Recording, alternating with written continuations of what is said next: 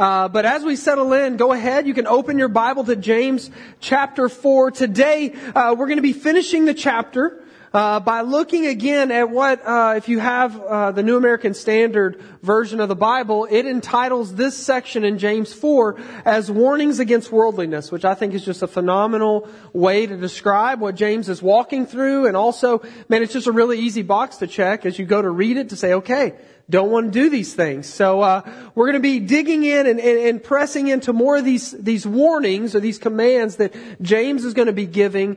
And then at the end, James is going to finish out this chapter by talking a bit about how we see the various moments in our lives. How we manage our time, how we think about our time. And really who is the Lord over our lives and our time. As you turn there, I want to remind us of the direction that James has taken over the last few weeks, really for the entirety of this letter. Again, this was a letter written to the dispersion, the diaspora, a group of likely Jewish Christians that have been dispersed throughout the known world because of persecution. And so he's written this letter. But what James is doing is he's not simply just kind of drawing out just various bits of wisdom and little tidbits for you to say, hey, I want you to remember this piece of wisdom and this piece of wisdom. While they're all good in and of themselves, while they all make good coffee cup verses, while, even as we've walked through James, maybe you're one of those sign people on Etsy and you've got just scripture all over your house. Maybe you have some of these verses, but while they are good in and of themselves, we have to realize that what James is trying to do is he's building out this, what we would call practical theology of faith. And this practical theology of faith, it's not simply just, ethereal faith. It is a faith that works itself out in action or obedience. Remember, faith, true faith, as we've talked about and seen, is not simply a word stated or just some badge that you wear. Rather, it is a life lived in word and deed that proclaims where one places their hope, their values, their identity. And ultimately, when we talk about faith, ultimately it's where you place your worship. You see, faith, true faith, when we look at it, is always an act of worship. And it's either the worship of self or the worship of God, because at the end of the day, you're either going to put your faith in one of two things. You're either going to put your faith in yourself.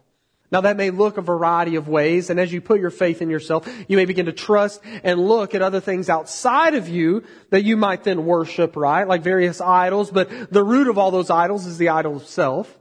Or you're going to put your faith and your worship on God. And so James is building out that this faith that produces action is not just he's not, in talking about it, he's not just saying, hey, these are actions of just goodwill and good things that you do so that others might see and give you encouragement. As we've seen the time, you probably noticed, he's not talking about a bunch of things that we're just man, I'm really good at those action things of doing good things towards others, which is something we should do. You see, we're really good at those things, though, I believe, especially in the context and the culture that we live in. We're by and large pretty good at doing good things. So much so that, if we're not careful, we will wrap our identity in those good things and we will do it for the wrong motivations, will we not? Have you ever done anything for someone to be noticed, congratulated, or get that pat on the back fix that you need? You're like, oh, okay, what, or maybe someone says it once, you do something and they say good job, and then you keep doing same thing, so they'll keep saying good job, and then the day that they don't, you're crushed or really angry, and you're never doing it again. Never washing the dishes again, right? I tried to do it, but you didn't tell me good job this time, and I needed that fix for today because it's been a really hard day, so I'm never doing it again. You see, James isn't after this type of heart motivation. Rather, what he's doing is he's directing our needs for action by beginning with our hearts. He's saying, look, man, you can do all kinds of outward things, but let's get into the motivations of your heart that are going to produce the real action Or we're going to reveal where, the worship or the identity or the faith for your action resides. Ultimately, what He's doing over and over again to us is He's focusing on our worship. And so these are just a few of the things He's talked about. He said, hey, you need to bridle your tongue. Don't show partiality to the rich over the poor. Show your faith by what you do. Then He comes back and He says, tame the tongue. Seek wisdom that's from above rather than your own wisdom, because your wisdom leads, as we saw last week, to what? To fights and quarrels due to your selfishness. But one more time, did I mention, He talks a lot about bridling and taming the tongue. Amen. You don't have because you don't ask. That's right. Oh.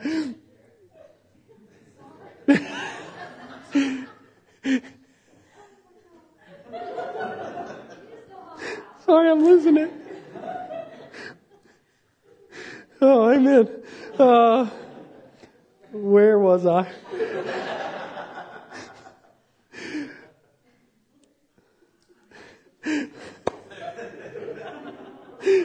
Oh, all right. So he talks about bridling the tongue in our phones. And he talks about fights and quarrels due to our selfishness. And then one more time, again, he talks about what? He talks about bridling and taming the tongue. And this book over and over and over again talks a lot about watching what you say. He says, man, be quick to listen, slow to speak, and slow to anger. And man, I think we can hear all these things. We can read James. We can work through this book. And a lot of times we can think about what James is talking about when you say, well, I just need to be a moral person. I need to follow moralism and just be good. But what we've talked about since we planted this church is, guess what? You can't be good enough, right?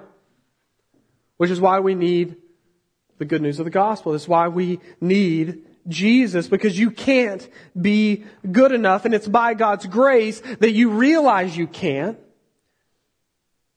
Which leads to what we closed out with last week in James 4 verse 6, where it says, but He what? He gives more grace. Even though we looked at that last week, I think we need to hear this today. He gives more grace. God gives more grace. Maybe today you walk in here and maybe that's what you need to hear today, that God gives more grace.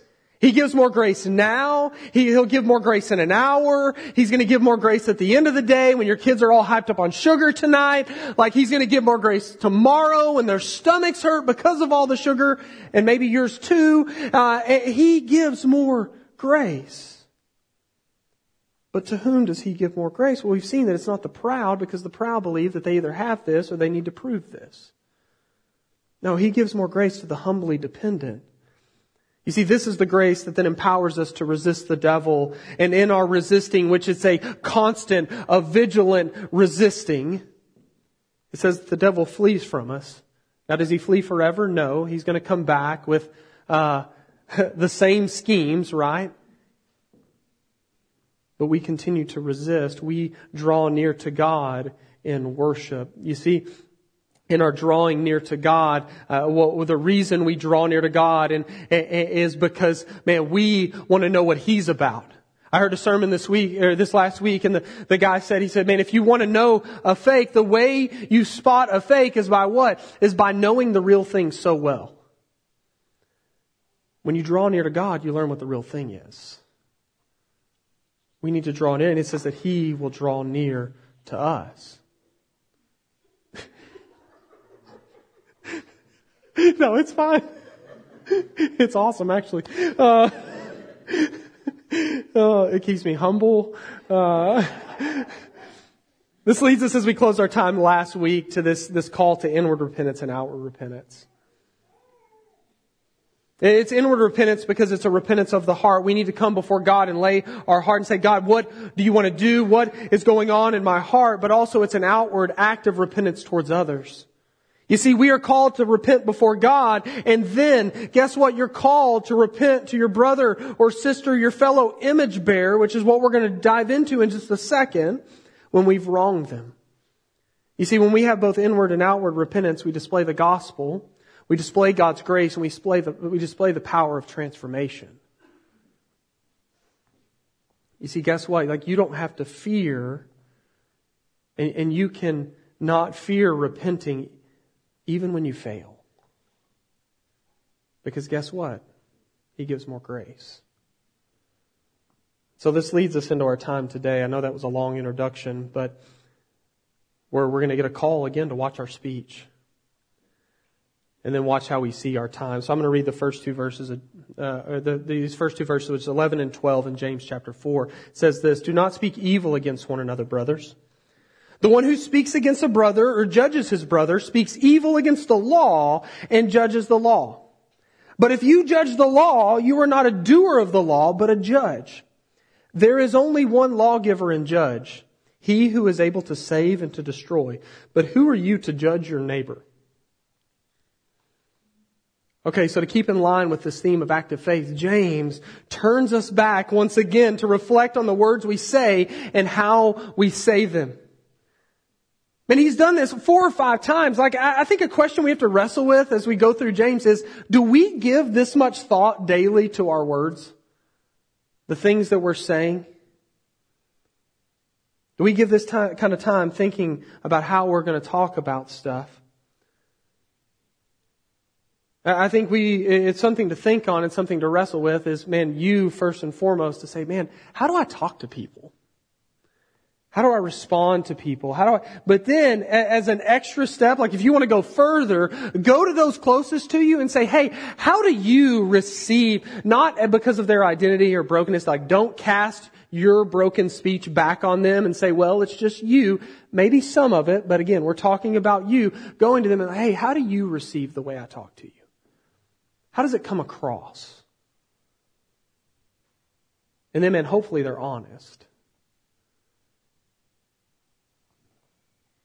And so James lays this out. And again, he's building, all of this is building upon itself. And really where this is building from is the question that we started with last week. When James says, what causes quarrels and fights among you? And the answer that we got is what? It's selfishness and pride. You get in the way of you, right?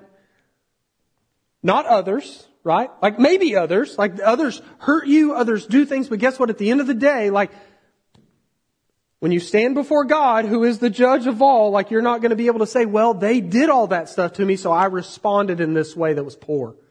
No, you get in the way of you, and you, as we tell our kids all the time, as I have to tell myself all the time, is how am I going to respond? How did Jesus respond to me? And then let me model that. And so what James is doing here in 11 and 12 is drawing us back to the beginning of the chapter. But you see, again, if you read that separate from the whole, it seems like a weird jump from where we ended last week. Verse 10 talks about humility and exaltation, and then you read these 2 verses, and you can feel a bit lost if you're just trying to take it in small sections. Like, you ever get in a conversation that takes a long way to get anywhere, and at the end of the conversation, things feel less clarified than they were going into the conversation? Like, you feel more confused? You're like, I don't even know what happened. Like, let's just I'm going to step out of the room and step back in. Let's just try that again. Because I have no idea what's going on, right? Like, it's like, talking to my children sometimes, like I'll confront them and then they'll talk back to me and they get done after like 5 minutes and I'm like, huh? No idea what you're talking about. And most of it was left field stuff that I didn't even use the same language, right? Like we see it a lot of time, like on TV, like politicians are one of those things, like you ask a question to them and they respond, and after they get done, like 5 minutes, you're like, huh? I don't know what you're talking about. Personally, some of you know this story, is when I sat down with my would-be father-in-law and asked him for my wife Haley's hand in marriage, I was super nervous. And so I probably kind of went the roundabout way. I was like, and I finally just said, hey, well, what I'm trying to get at is I want to ask for your daughter's hand in marriage. And he thought for a moment, which made me even more nervous. And then he went into this 30-minute life coaching lesson, which would not be the last, okay? One of many. And he gets done, and I didn't know what to do. So all I responded with is, so you're saying yes? And he was like, oh yeah, you know, but like it went, like it was just like over here, we're talking, I mean, and it was all good stuff. But it was like I asked a question and the answer I got, I was just like, I'm not any more clear than when we started, right? Whereas my next conversation with Haley's mom, Tammy, went like this. I said, hey, I asked Troy if I could have your daughter's hand in marriage. I want to ask you, can I have your daughter's hand in marriage? And she replied, yes, you may, but there are no give backs. Either you die or she kills you. And I said, that's clear like that. I know, like, yes, I die or I'm murdered. I'm okay with that. Let's move forward, right? Like, it was clear. I didn't need any more explanation. And I think as we hear this, like these two verses can cause the same issue if you don't read it with clarity of context. But when you read it in light of our need to remember not only how we combat quarreling, which is to resist the devil, or submit to God, resist the devil, right? Draw near to God and He will draw near to you. You also have to remember why we quarrel in the first place. And when you do that, you're given insight on why we're not to speak evil of others. And so quickly, let's press in and look at why our words towards one another are not to be evil. Well, first and foremost, the reason that our words towards other people are not to be evil is because there's value in the Imago Dei. You see, in all of creation, human beings are set apart by God in that we are made in the very image of God. Therefore, all who are made in God's image are to be cared for and spoken to with the same dignity and care because we're all image bearers. We all carry that value, right? And so what this means is that when your words, when spoken with evil intent, are tearing at a person who bears the image of God. Not only that, not that they are God, but that they bear the image, and therefore they should be spoken to with the same care, concern, and dignity that you yourself wish to be spoken to. Now this is a general thing, yes, but actually what James is doing is he's honing in, he's getting even more specific because he's talking about the church. He's saying, church, you shouldn't speak evil of one another. We should not only model to the world around us grace-filled speech within the church, we should give greater concern for how we speak to one another as believers. You see, because there is a different, and I believe Scripture confirms this, there's a different level of care and concern. There is a general made in God's image, and then there is a specific in terms of the church.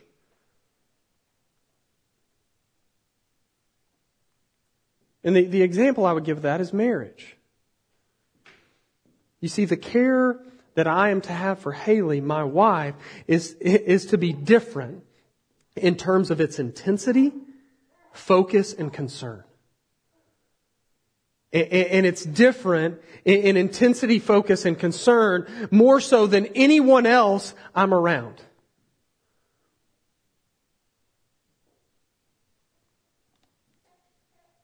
Oftentimes we get that backwards. We can begin to care for other people in intensity, focus, and concern. We can begin to care for our work. We can begin to care for our sin, our selfishness, our own selves, more so than we do towards others. You see, that's my job as a husband. But you see, if you were a part of the church, again, not the building, the local church, the body of Christ, our job is to care in specifically deep ways for the church. And sadly, because I've seen it and I continue to see it, and it's even a struggle for me at times, we've lost some of that, have we not? Like, are we speaking about one another in ways that Scripture would call us to, or do we have evil speech towards one another? Let me ask it this way. Over the last few years, in light of all the turmoil going on in our world, have you allowed it to grow your care and concern by which you speak about others made in the image of God, specifically other followers of Jesus, or have you allowed it to draw you into evil speech towards others? You see, James's command here is to not speak evil of one another in any way, shape, or form. But I'll take it further because I believe he does. Even, and I want us to hear this, even if it's true. You see, the way we often get around our criticism, gossip, slander, and evil speech towards others inside and outside of the church is, I'm just speaking truth. Right? Well, it's true, so they need to know. Somebody's got to tell them. No, you're just walking in sin, according to James. And to argue this point, what James does is he gives two issues of exaltation that reveal the sin of our speech in that way. The first is in terms of exalting oneself. He says, if you do this, if you judge in this way, you exalt yourself over the law by speaking against other believers and the very law of God. Now, to make this clear, I want us to know what he's not saying by judgment so that we can get to what he is saying. James is not saying that the follower of Jesus is to never make judgments about others or to tell them what is out of line when it's out of line, right? Like we are to speak truth in love. Let me say it again. We are to speak truth in love. Not your definition of love. The Bible's definition of love. And maybe it's the same, but you need to make sure it matches. And if not, we just need to keep our mouths shut. Also, what he's not saying is this. It is false to say, only God can judge me. Like that's not in the Bible. Now, I believe that Christians and non-Christians alike will use that to validate what they're doing. Only God can judge me. And it's true, He is the ultimate judge, but Scripture calls us to judge sin for what it is and to stand against it. In love. We're not to be soft on sin. We are to love people enough to confront them in their sin.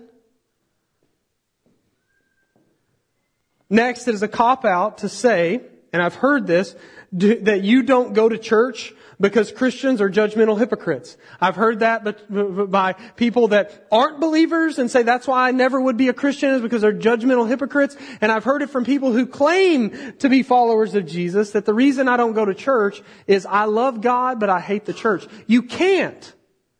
It's not possible. It's His bride. Because guess what? 1000% yes, we're hypocrites. You have to be a hypocrite to be a follower of Jesus. Because it's you realizing I'm trying to be one way, but I'm masking my life and I can't fix myself. So I am putting on an act. And I need God's grace to change and transform me. But you see, if you're reasoning for not going to church or being a part of the church is because you believe them to be judgmental hypocrites, the thing that you are saying makes you are the same as what you claim to be against. Like if that's your case, then you are the same. You are a judgmental hypocrite. And so that's what he's not saying, but what he's pressing here is for us to make sure that we're taking care of our own business before getting into the concerns of others' business. What we tell our children often, we should listen to as well. You worry about you. Jesus says it better than that. He says, hey, before you go get the speck out of your brother's eye, what do you need to do? He said, you can get the log out of your own. So you're so blind. You think you've got a log in your eye and you're worried about the speck in your brother's. You see, James is not against judgment, nor should we be. He is against, and he is commanding sinners from exercising judgment if they're refusing to deal with the sin in their own lives. He's saying before you point the finger, make sure that you've dealt with you. For the recognition and awareness of sin in one's life, which again goes back to the beginning of James 4, which is selfishness and pride, leads us by grace to humility, the resisting of the devil, turning to God in dependent faith. It is a cross-focused life, and it leads to humble responses of grace towards others. If you're constantly judging others with the weight of the law, you become blind and forget that you have been redeemed not by your own doing, but because Jesus took the judgment of God upon Himself on your behalf. You see, this alone should draw us away from judgmentalism and towards grace, mercy, and the proclamation of better news. Guess what? It begins with repentance.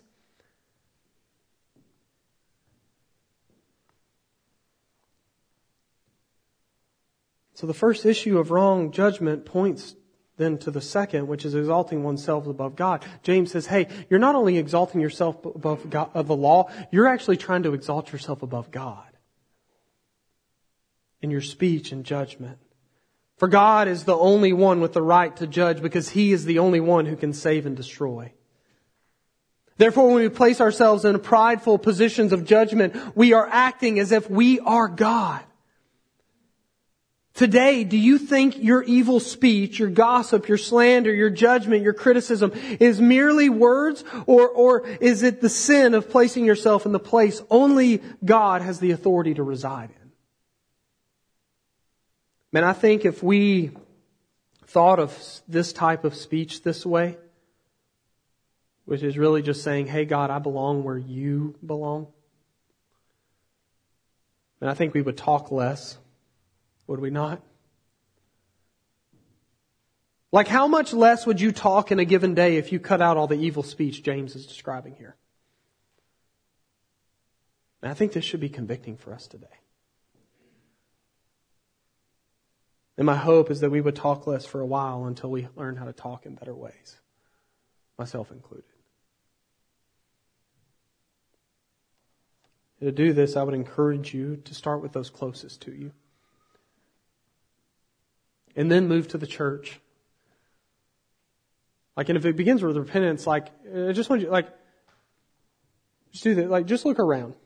Legitimately, just look around for a moment. It's not weird. I'm not going to make you do anything else. Just look around. It's okay. I have to stare at y'all, right? Look around. And as you looked around, I want you to just think for a moment. There are people in this room that I slander all the time. I judge. I criticize. Probably. Yeah.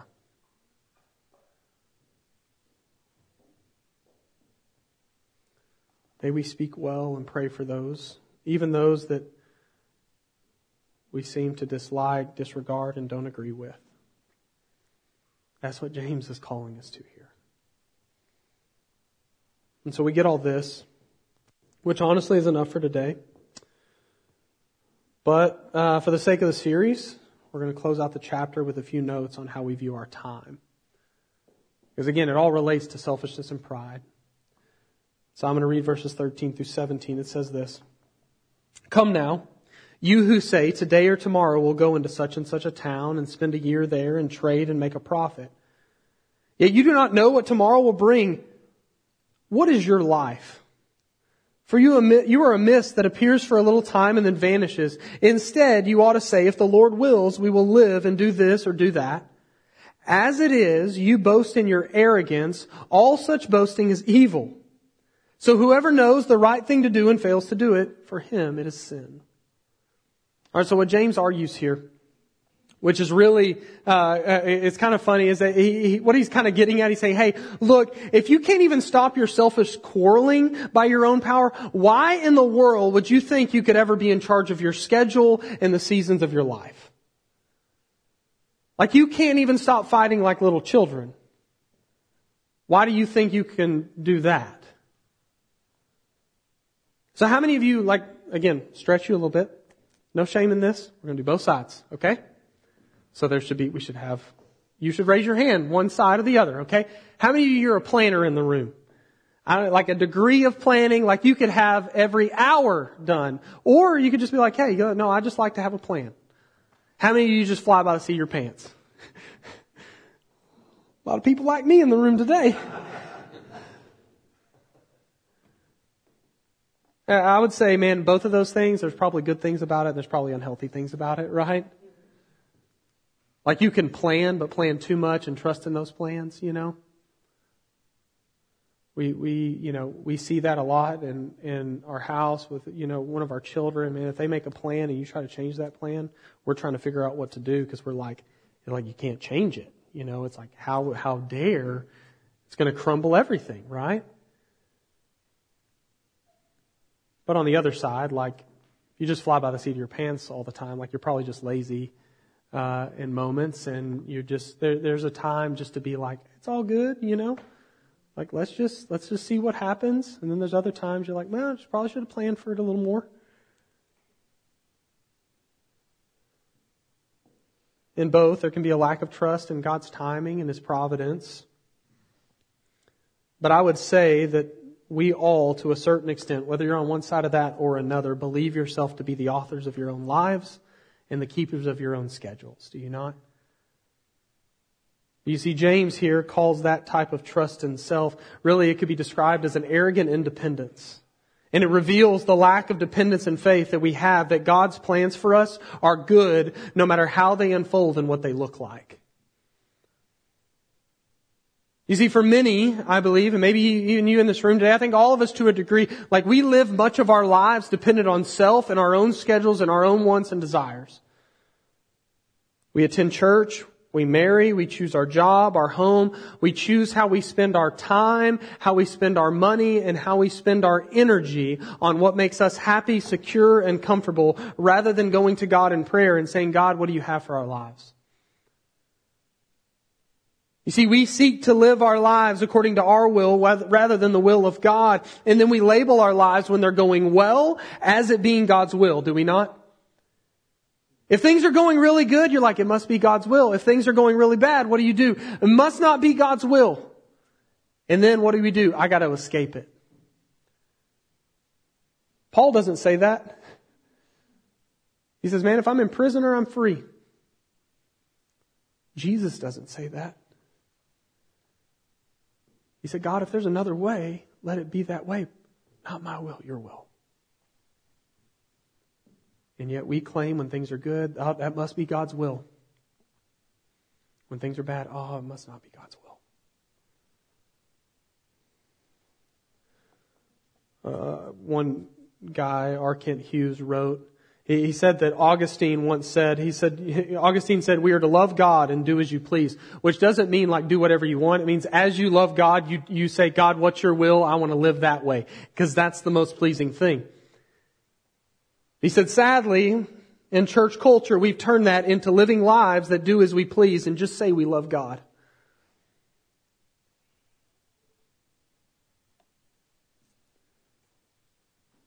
You see, because we tend to want comfort and our selfish desires so badly, we seek to work around God's will rather than humbly submitting to God's will. You see, a life lived in this manner is nothing but practical atheism.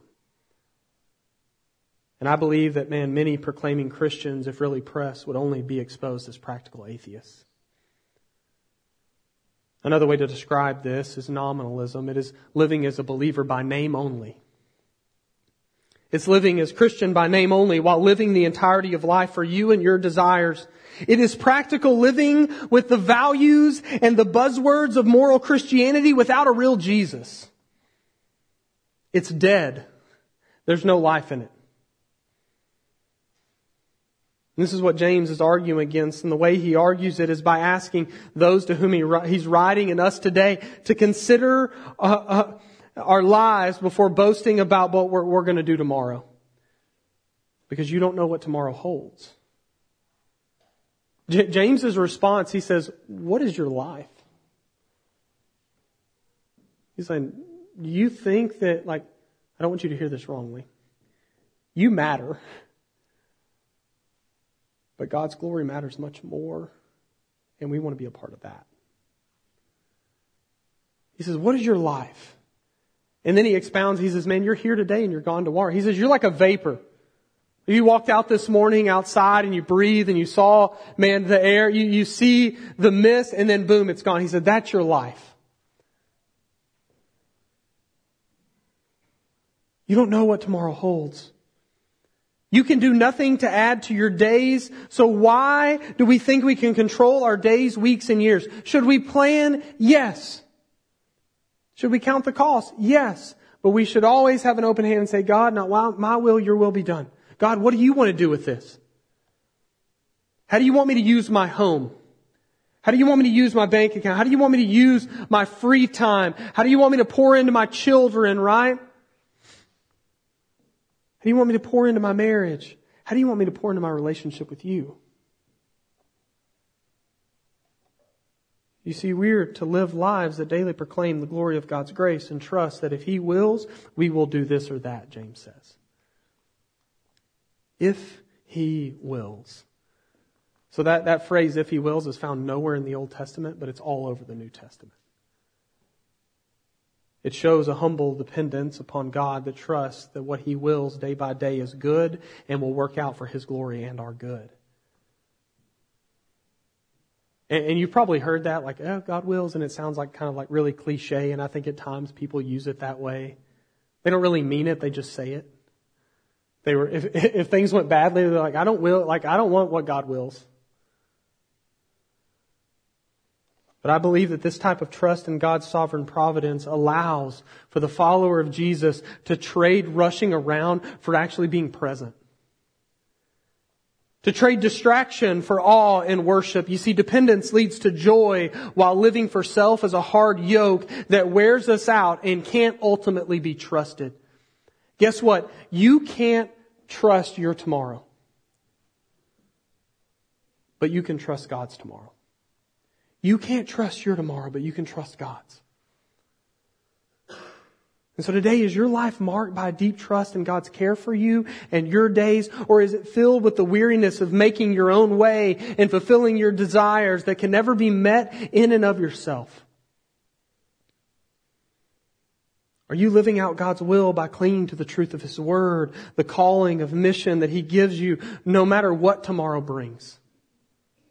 And the proclamation of His glory by your willful submission and trust no matter the circumstance? Or, man, today are you so weary and heavy laden with making your plans and desires happen that you live in fearful angst of today while boasting about your self-sufficiency for tomorrow? And one leads to rest, the other leads to destruction.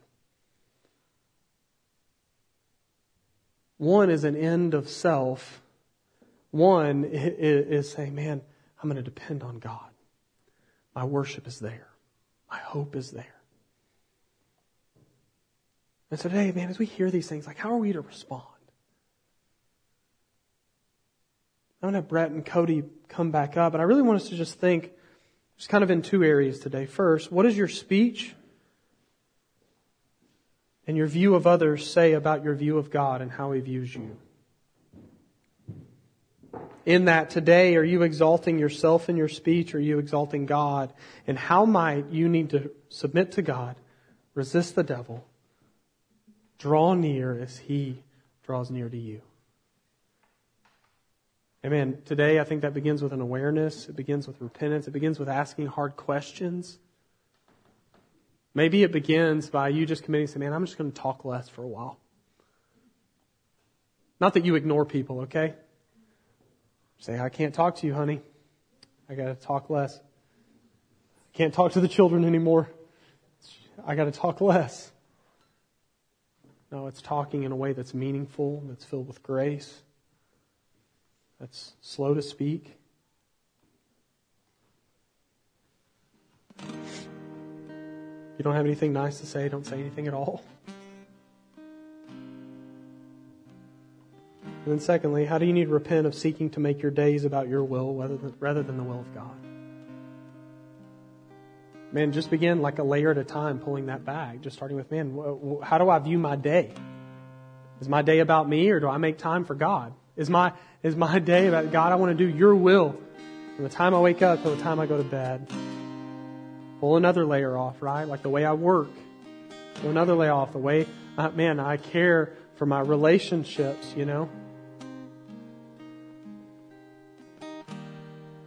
Again, submit, resist, cling to grace. Because guess what?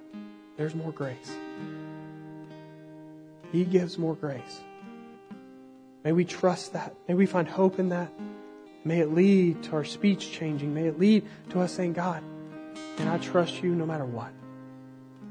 I give you my days. My lying down and my rising up are yours. So I want to invite you to respond. We're going to sing and worship. You're a follower of Jesus. We invite you to come and share in communion. And again, as we've talked about, this is the ultimate act of saying, not my will, but your will be done. Of Jesus giving His life, taking our judgment upon Himself, so that we might have life, so that we might walk in freedom.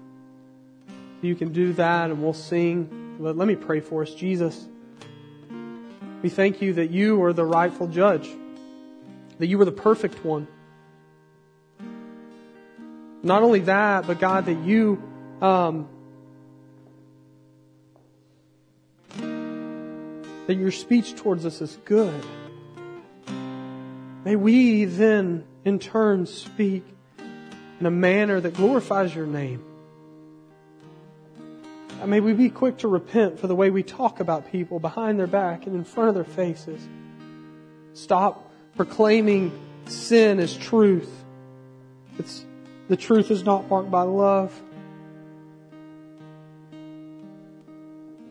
Let us talk less and listen to your Spirit more. Let us trust you with our hours and our days and our weeks and our years.